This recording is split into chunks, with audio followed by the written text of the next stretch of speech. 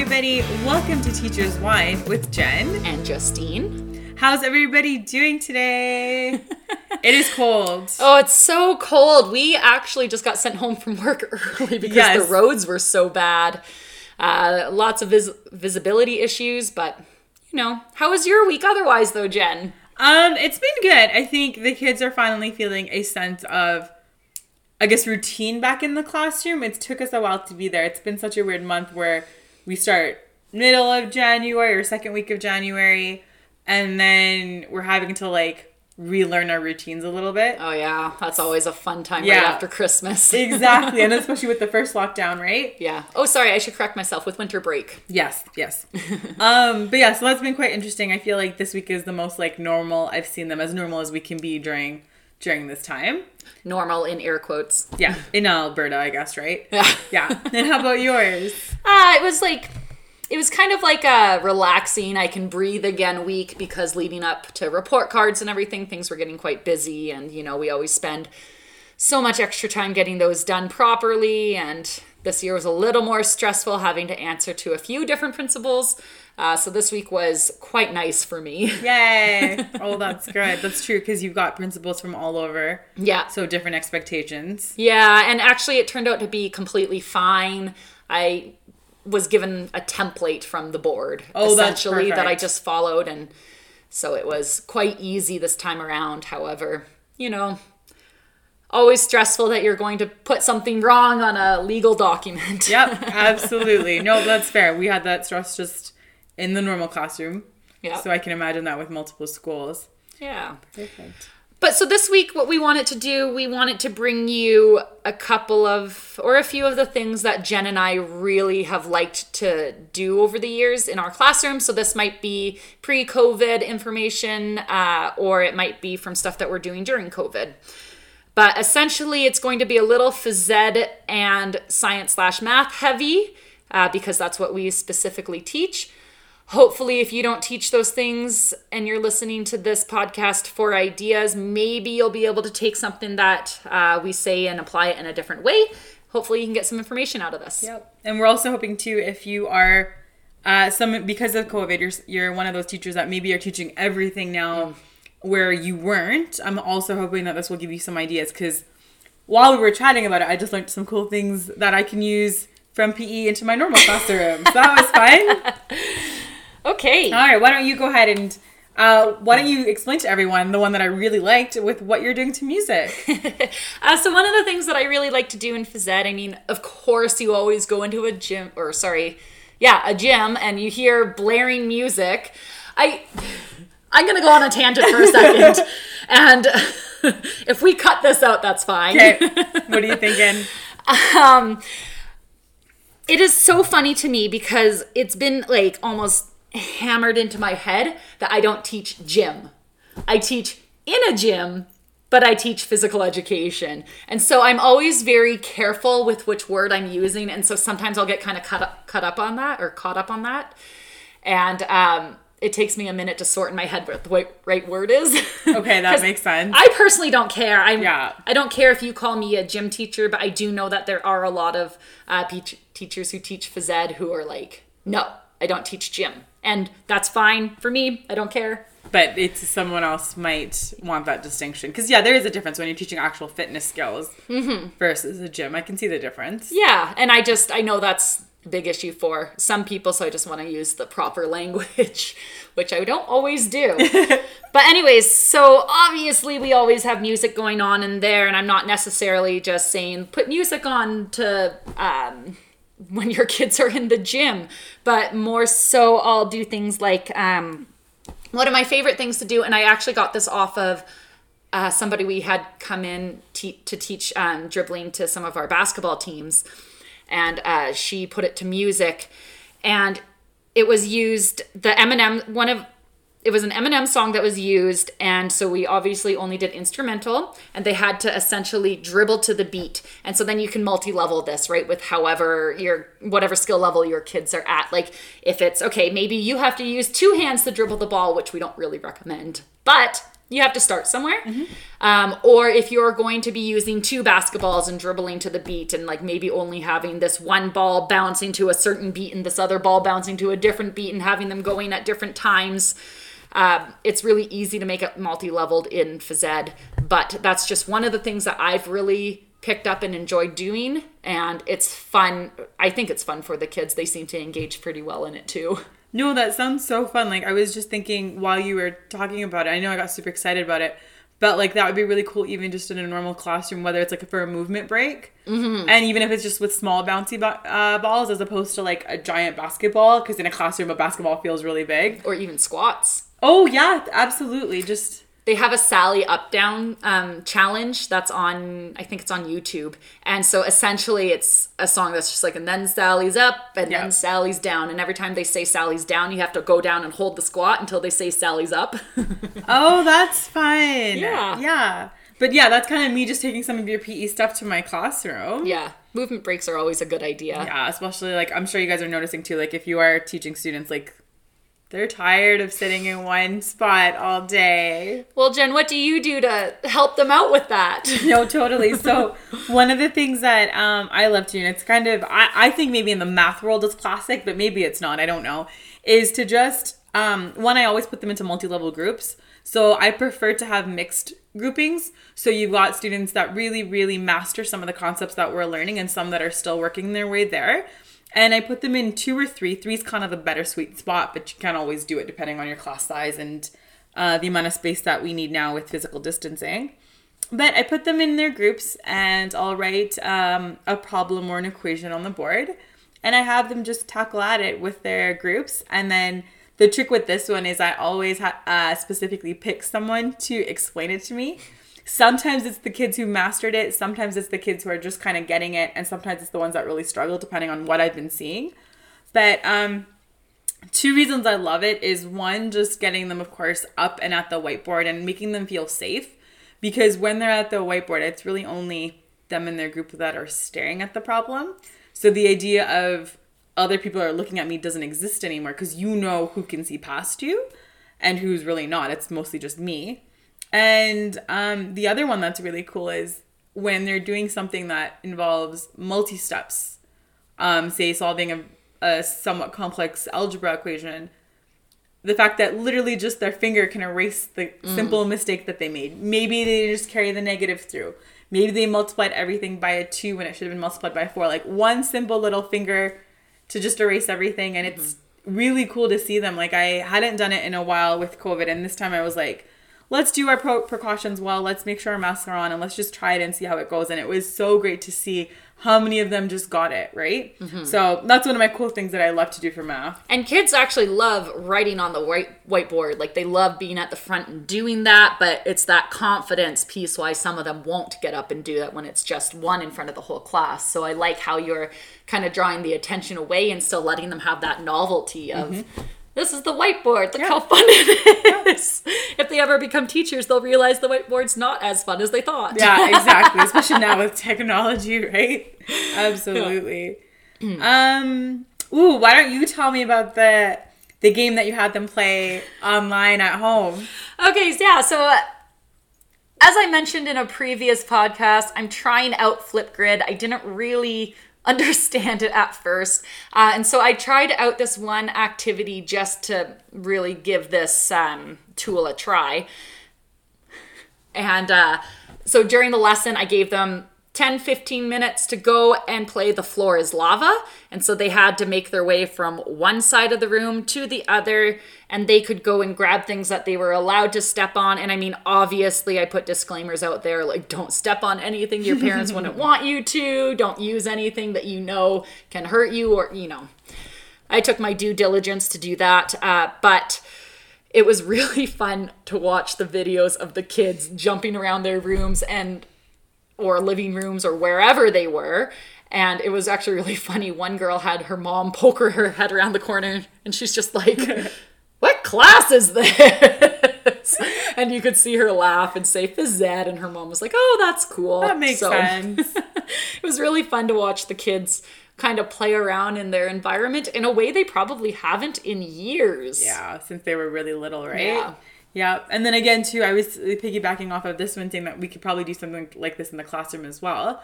Whether it's they're walking on different like colored tiles, or if you set like different like hula hoops or whatever equipment you would get from PE, and that's what they can step on / not step in, or whatever the case may be, just to kind of get them moving around. So I feel like I'm learning a lot with this podcast episode. Yeah, and that one was fun too because I got to introduce it with like all those wipeouts from the show The Floor is Lava. And so they enjoyed like watching people not be able to jump from one thing to another. And then had to recreate it. Yeah. Yeah, and you know, you tell them to be, or the more creative they can be, the less items they can use, like the more fun it will be and the more challenging. So some kids did some really cool things. Like it was impressive to see them like almost using like an oar to wheel a wheelie chair from one side to another. That's so fun. Oh, it was hilarious. That's really funny. Yeah. Yeah, so I'll share another one of mine. I feel like this one works with any word. So I'll use, I think I've got 2 examples. I might just focus on one. We'll see how it goes. Can I start out this one? Sure. Okay. So Jen is so good at inquiry-based learning. Oh my gosh. I am like always in awe of what she can do with that. And I'm not going to lie. When I taught math, I hated inquiry-based learning because it was a newer thing when I taught math, and then I had a friend who was still in school trying to explain inquiry-based math to me. Yep. And it just sounded like a nightmare. And it just sounded so hard, and I couldn't wrap my head around it. And then when I saw the way that you did it, I was so impressed. Oh my gosh. I'm like, I can feel myself going red. So yeah, I'll hand it over to you, but Jen is incredible at this stuff. Okay, I don't know about that. But so like, before I even just get into like the math piece behind it, kind of what I do with any terminology. So, I don't know about like your students or your kids at home or whatever, but I find our kids, if you give them a new word, it's just like, what do you mean? Right? So one of the things that, I've kind of explored through, I guess, teaching in PD sessions is to give them a word, but to build upon it with other words. So I'll do it with the science example first, and then I'll go with the math example. With the science one, for example, say you're talking about environmental chemistry. That itself just sounds very complex, and I don't know what's coming to your brain. In my brain, I just see like people in lab coats and working on something and talking about climate change. I see like a tanker spill. Right? Yeah. So it's for already now for a 14-year-old, you know, they're like, what? That's a lot. So I wouldn't even propose the introduction to that unit that way. I would just start off with, well, what is environment? And have them brainstorm different ways of environment. So environment is maybe the temperature. Maybe it's our environment inside our school. Maybe it's our use of recycling and composting and taking out the trash in black bins. Maybe it's the environment of like the mountains versus the environment in the city, and just talking about those pieces before I even link the idea of things like acid rain or soil properties or pH in the climate, just focusing on that one word. Then I would focus in that definition within the unit and kind of build on those ideas. But this is just such a cool way to introduce a topic, because I know we do things like the knowledge, the KWL charts. Yep. Like what you want to know, and then afterwards, like what you did learn. I know we do those a lot, and I think that those, if you do that all the time with your kids, it can get kind of repetitive. And so I just think that you do a good way of pretty much using that chart without actually using the chart, if that makes sense. Yep. Well, and that goes back to like what I was saying earlier, I think in the previous podcast with like the Wordles, right? Mm-hmm. Depending on the unit, I will do the Wordle so they can see it and come back to it, right? Mm-hmm. But for something as simple as like, I think environment is, it's important for kids to think they already know what a good chunk of these words mean or have an idea of what they mean. So how can they put those contexts together?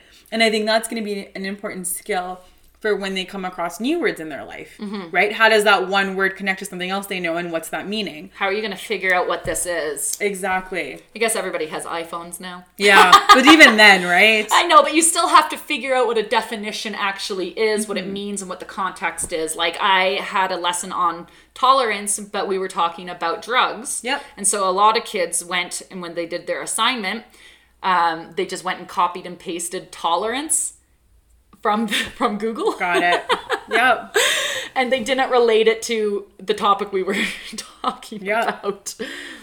So no, that's exactly it. Yeah. Yeah. You're teaching them how to figure it out in the appropriate context. And I just, yeah. Yeah, no, I think it's an important skill. And I think, like I said, once they're able to understand that that's what it is, when they hear the word environment again, that idea of the science the science word will pop into their brain. Yeah. The other word that I did, and like Justine, actually, you reminded me about the whole lesson because it's been a while, was introducing something like circle geometry, which can be a very abstract concept in grade 9. I struggle trying to like teach it and bring it down to the kids' level. But so Justine was reminding me of a lesson where it was me and my partner teacher, and we just said, well, what's a circle? And they just had to think about where they see circles. So is it in your eyes? Is it our desk that we're sitting at the round tables?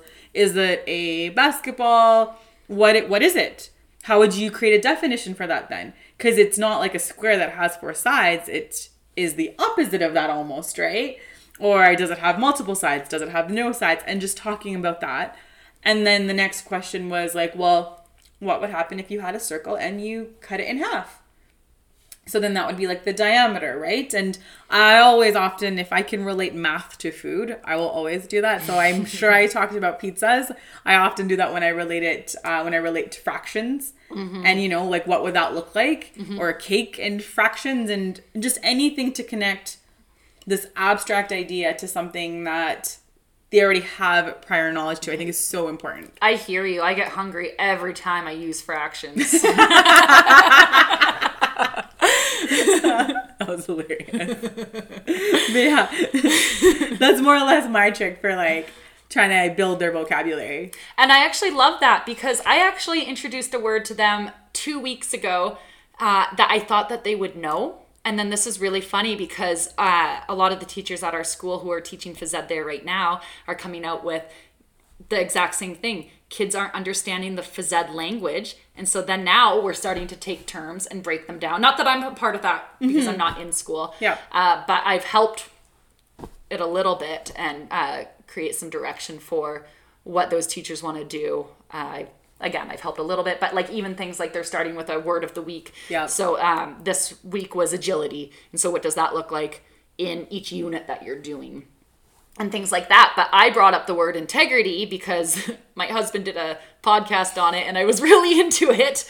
So I brought up the word sports integrity to my class and they didn't even know what integrity was. Yeah. And so I wish that we did this podcast like 2 weeks ago. Yeah. Because then I would have approached this exactly how you just explained it.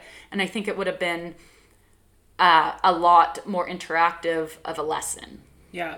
Yeah. Because once they connect to it, they're going to feel confident. And then they're more able to buy into like what you're, I don't want to say selling, but sometimes that is what it feels like a little bit, right? Yeah. Definitely. Oh, yes. Okay, so this one I wanted to ask you about just to give our listeners a different idea. Your fitness/nutrition plan, which I thought was a really cool way to keep them engaged online. I tried. So with this, I honestly don't know what other provinces or countries curriculum look like for phys ed. I've looked at the BC one briefly because I used to teach there for 1 year. Don't really remember it. But the way it works for our curriculum is we have essentially A, B, C, D's of phys ed. A's are like your skills. B's are all the benefits of fitness. C's are like your cooperation STEM, like how you work with others. And then D is pretty much like your participation, doing it daily for life is what it is. And so when we actually mark our report cards, we only have on our report card this indicators for STEMs A, C, and D. So that B STEM is always hard. And what's really neat about being online right now is we can take the time and actually go over the B STEM, because in there it's things like fitness planning and nutrition planning and how are you going to reach this goal, which is hard to sit down in 50 minutes and do with kids in person. Mm-hmm. And especially since this is like the 1 hour a day that they get up and run around, you don't really want to sit there and do paperwork stuff with them. So it was cool to get to focus on that part of it for once. And I used to be a personal trainer. My sister's a personal trainer. She's in wicked shape. I've learned a lot from her over that. not being in wicked shape, but about how to get there. And so it was really fun to sit there with the kids and they go, okay, well, what do you want to accomplish in phys ed? And so then some of them, well, I don't know. And I tried to really steer away from that losing weight because I do not think that's a healthy mindset for kids. I think that if they do need to lose weight, a doctor can tell them that, not their phys ed teacher. Yeah, agreed. I think that I can help them enjoy being active, which will hopefully help with that. And sorry, I just want to interject too. It's like, we don't want them focusing on the idea of losing weight. Yes. Because weight to me is so subjective. Because if you're gaining muscle mass, that's very different. If you're only judging your health by the scale, well, it's going to go up if you gain muscle, male or female. Yes, exactly. And I actually ended up having some kids put in that they wanted to lose some weight. And some were like 5 pounds. One person had recently had surgery and wasn't able to be active, so gained a little bit of weight because of that and wanted to lose like 40 pounds. And that's where I had to step in. I contacted the parent and, said this isn't great for mindset, and if the doctor says they need to lose weight, I'm happy to help them, but we need to come up with a better number. So I didn't take it totally off the table, but I was just very careful about that. But anyways, so the first step of their project was they had to come up with a goal for their fitness, and they had to use the SMART principles. And I made sure that they made it measurable so that they knew exactly when they accomplished it. And that was hard working with kids to try and figure that part out.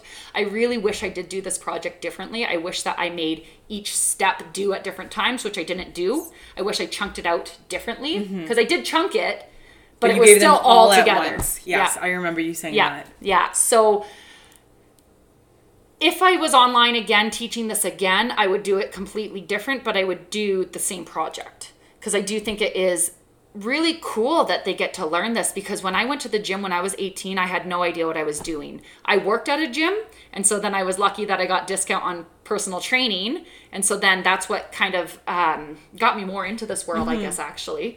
But you don't know how to work out.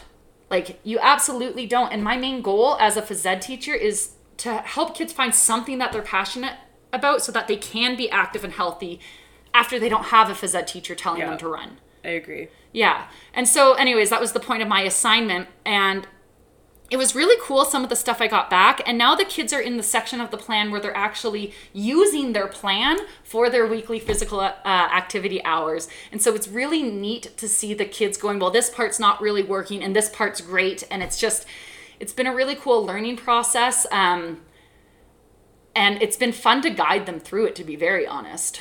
Well, so that's one of the things that I love about that challenge, which is why I brought it up to talk about it today, that lesson, is because ultimately that's a life skill. Do you know how to take care of yourself, and do you know what workout you like? Because like we've had this conversation before, I will be happy at my gym, lifting my weights, running on my treadmill, doing, my spinning. Don't ever put me in a team sport. I wouldn't know what to do. You saw me today. I'm going to flinch when the ball comes at me, right? Or puck or whatever the case may be. But regardless, it's just knowing that part of being healthy is having an active lifestyle, but not everyone's active lifestyle would be the same. And now they really got to test that. And I think that's a huge skill that a lot of them will walk away with. Yeah. Yeah. So it was really cool to get them to pick I don't know, there's different components of fitness, right? So you have just the health-related components, and you have your skill-related components. And I mean, I'm not going to go all the way into those, but your health-related ones would be things like muscular strength, endurance, flexibility, things like that. And so it was really cool to say, you know what, if you're an athlete, try and pick a skilled one or a skill component and make this a little bit more difficult for yourself. And then you're actually working to improve yourself for your sport. Yep. However, not all of you play. And honestly, a lot of my online students don't play sports. And so then I really told them that they should focus on the health-related components because, again, it's for their health. So then, I don't know, do you want to be able to run farther? How much farther? And what amount of time? What can you do now? And this is where I think fitness testing can have such a bad name. I don't love it, but I love fitness testing when you can use it properly. So it was cool to tell them all these different at-home tests that they could try and do. And in the grand scheme of things, I wish that I said, do them. Yeah. Then you can have more of an idea of what your goal should be. Well, especially because they can't we're in such a weird position where Yeah. you can't always test it, right? Right. So if you're giving those things at home, you know, they have that, I guess, measurement, right? Yeah. Yeah, because they need to know where they're starting. But if I had said do these 5 tests, it might have narrowed it down a little bit for some of them to go, oh yeah, like that running took me way longer than I thought. Maybe that's what I should focus on. Or whatever it might be. Maybe it was I could only do 4 push-ups on my toes, Yeah. which is fine. Because I have such a hard time going, you know what, you can only do 4 push-ups. That's not good enough. Yeah. Because that's, again, That's not okay. the point. Yeah, especially with all the factors thrown in our way. Like both you and I have noticed how different we are physically or active in comparison to the way we were even just a year ago. But going back to what you're saying with testing, I think from what I'm hearing, it's giving them a starting point. Yes. And that's what I like. I like being able to track their progress and them see their progress. Yeah. That's what I like to use it for. Sometimes that can get tricky. But anyways, I've gone on a completely different tangent. That's okay. Yeah. And yeah, I guess the point of that is I liked the project. I would definitely do it differently next time. But I mean, that's how we learn. Yeah, exactly. And especially with the first time rolling it out with online, right? Yeah. No, that's fantastic. Okay, so my other one that I've used this one I think every year that I've taught science now that we're actually thinking about this. So I'll put the link in the description below on Anchor. But it's called origami, and I'm well aware it's not origami, it's just paper folding. Yeah. But it's two things. So one, we're getting kids, so it's about making a DNA model, and you're making it out of paper. And there's 2 versions of it that float around. The one that I give to most kids is where they have to go through and color it. And what they're doing is they're coloring each nucleotide to each other. So A and T gets paired up. If you're not a science person, just know that the colors are important. You guys don't see my face right now. Yeah, exactly. She's like, what is she talking about? If you didn't want to use it that way, or if your kids are struggling with that concept, you can give them a colored version. But regardless, the folding is on YouTube, so they can work on their own pace. My kinesthetic learners love it. And what you end up with when you're done folding is a paper that starts to twist and mimics the double helix of DNA. And they're also looking at, you can take it further and give them, time to research, what do the letters mean? Or do the letters code for different genes? You could also use it in high school with grade 12s. But it's just such a fun, simple way to get kids thinking about DNA. I almost, in some years, have just given them the video and the worksheets. Hey, figure this out. Here's a couple of pieces of paper to work with it. This year, I definitely gave more versions of the colored ones where they went and just folded it and followed the patterns. And other years, we've talked about DNA all the way through and then build the model. And it's just such a fun thing to really think, because we can't get our hands on DNA, and because we might not understand the way the nucleotides are pairing up, here's a way that you're coloring it, and here's a way you're folding it, and you're working on a project that's so unique to your DNA. And I mean that, no pun intended with that, but it's really, really cool to see them kind of light up with that. And so I've got them in my classroom hanging from the ceiling, and it's just a fun little project that you really do see your tactile learners who maybe don't understand some of the concepts of something as complex as DNA right away really get it in something like this. So that's kind of one of my fun ones. So which way did you like teaching it the best? Did you like having them do it at the beginning, middle, or end of the unit the most? I think it really depends on the kids. Okay. Definitely depends on the kids, because I know they're not all the same? in theory. Just kidding. I know one of our other coworkers who also used it the same lesson this year. She said she almost wished she gave more students the colored versions, because they spent so much time trying to color it. Then it maybe just they felt like should a waste. Yeah. So it really does depend, but yeah, it's still a cool lesson. Gets them kind of using their brains and their tactile skills for a concept that's quite complex. I don't understand it, so... Oh, well, guess what we're doing after this podcast, guys. Get me some colored paper. I got a ton of construction paper. Let's do it. But, okay, so then let's lead into our segment then, because talking about Jen's wonderful classroom, she also has one of the prettiest classrooms I have ever seen. Again, I don't think this is true, but... But Jen is very Pinteresty. I should just start calling you Pinterest Jen. I feel like this happened with 2 other coworkers calling me this while you were on mat leave. I don't know. This seems to be a thing, but yeah, I like decorating stuff. I've always been that way. I think my second job would have been interior design if I didn't go into teaching. So I think what we wanted to discuss was like the functionalities of it, right? Well, we're gonna name this segment Jen's Pinterest classroom. Perfect. And then I'm gonna let her give you all her wonderful ideas every time we do the segment. Don't spill all your beans all at once. Okay. So I'll talk about maybe 3 things that I've done, and then what I'll do is I'll also post photos on Instagram so you guys can take a peek at it. So while we think about it, one of my favorite ones, and it sounds so simple, but it's actually such a cool thing, is just a calendar I made out of a poster frame. Mm-hmm. So I got the poster frame from Michael's, and then I used paint chips on the inside to represent the days of the week. And I've got the letters of the days of the week at the top. So this makes more sense if you take a look at the photo. But with the poster frame, it's like plastic glass almost. Mm-hmm. I think it's called plexiglass. Yeah. I'm not sure. And I love that because the kids get really involved in treating it like a whiteboard. So they often actually make out the calendar for me. They'll fill it in every month. Oh, fun. Yeah, so that's kind of a fun thing for them to do in terms of like leadership. But I really do like it because you do see them looking at it like, oh. So for example, like with this week, we've got teachers' convention coming up. Mm-hmm. So they're like looking at the calendar. Oh, next week is only 3 days of school. Okay, and then this is, why don't we have school on Monday? It's Family Day. Oh, that's a holiday. And it really just, it almost like, I picture the way 3-year-olds would look at a chore chart.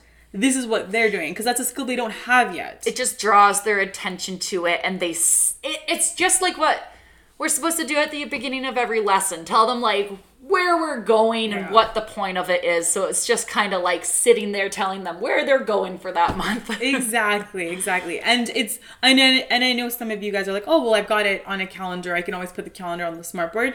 And I've done that before too, but I find having the physical calendar, and when you can get, again, their buy-in into it, they themselves start reminding each other, oh, this project is due this day. Look, it's on the calendar.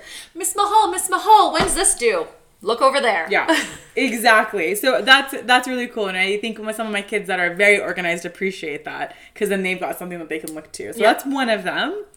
Another one that I love, and the board was already made for me. So it's again, it makes more sense with the pictures. I almost feel like I should do a video about this. It's a blackboard that's made out of wood, and it's got, again, the days of the week on it, and it's got little clips on it. And this definitely was used way more pre-COVID than now because of how many things kids can touch.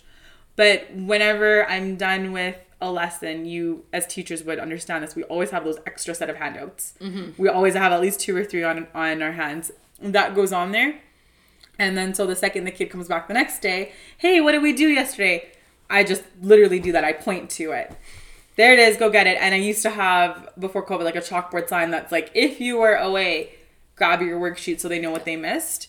And that was really cool. It, again, builds independence with them. But it's a simple thing of just a board on a wall with the days of the week. And like, you don't even have to do it that fancy. If you wanted to just put like file folders up on a wall and staple them to the wall, you know, that could also work as well. Yeah, you took the words out of my mouth. I was going to say it's almost like you're hand holding them into independence.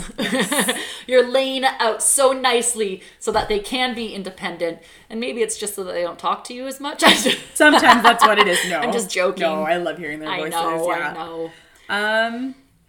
Yeah, and I'm trying to think of a different one that I have that's in there. Oh, yes. The other one that I do like too is I've got some of these chalkboards on the wall. And again, before COVID, I'd have them have a lot more say in this. But what I used to do was every month while the kids were doing the calendar, on this chalkboard, I would give another kid to come up with a quote of the month. Oh, and so that's really fun to do in homeroom time because they get to research a quote that represents them. So the quote that's still up there is from one of my students who loves basketball. So her quote's about competition and basketball, and it just very much represents her, but she gets to say kind of in our classroom. And of course, we're all staring at it. It's there, and that's been up there for a little while now. But just simple things like that. Can you think of any of the quotes you had that were your favorite? Oh, gosh. Did you miss 100% of the shots you don't take? No, I didn't do that one. Justine can do my next one then. Sorry. What was it?